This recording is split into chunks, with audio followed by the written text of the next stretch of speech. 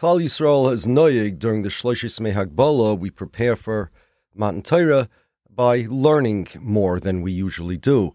And that's somewhat schwer, because imagine if we were to prepare for Sukkot by, let's say, 3 days before Sukkot, sitting in the sukkah, not for three meals a day, maybe 1 meal a day. We didn't get the Torah yet. That's what Shavuos is.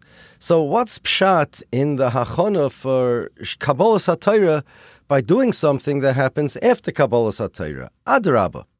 Usually, we prepare for the Yom Tov by doing the opposite of what we will be doing on the Yom Tov. On Erev Yom Kippur, we eat a lot. We're going to fast on Yom Kippur, and on Erev Pesach, or even before Erev Pesach, a week, a month before Pesach, we dafka don't eat matzah, because on Pesach we are. So what's the pshat in the avodah of the hachana of Shloshes Hahagbala, where we prepare for Kabbalas HaTorah by learning Torah?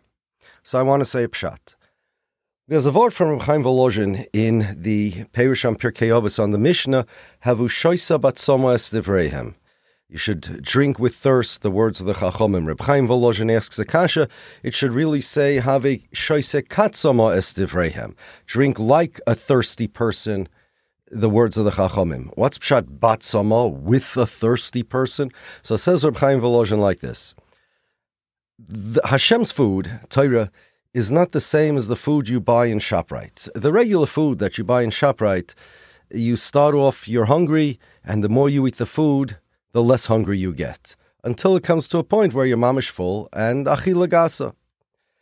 Hashem's food, Torah HaKadosh, is not that way. It's just the opposite. You start off hungry for Torah, and the more you learn it, the hungrier you get. The more you consume Hashem's food, the hungrier you get for it. That's Pshat, says Reb Chaim Volozhin, Havishoisek batzama es divreihem. You should drink with thirst. The more you drink it, the more you learn the Torah, the thirstier you should get for it. Oy bazoi, according to this, we have a very good Pshat and a new Pshat in the Shloshes Hahagbala. Adarabah. Just like on Erev Pesach, we dafka don't eat matzah in order to starve ourselves for the matzah, in order to eat matzah l'teyova once Pesach comes.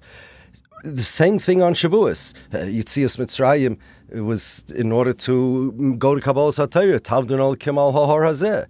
So, Adarabah, just like on Pesach, Erev Pesach, we don't eat matzah, dafka in order to let us eat matzah more l'teyavayin on Pesach. So therefore, during Shloshes Hahagbala, the exact same avodah, the exact same hachana, we prepare ourselves in a way to make us want to learn Torah on Shavuos, to be makabel Torah more l'teyavayin, to starve ourselves for Torah. But how do you do that?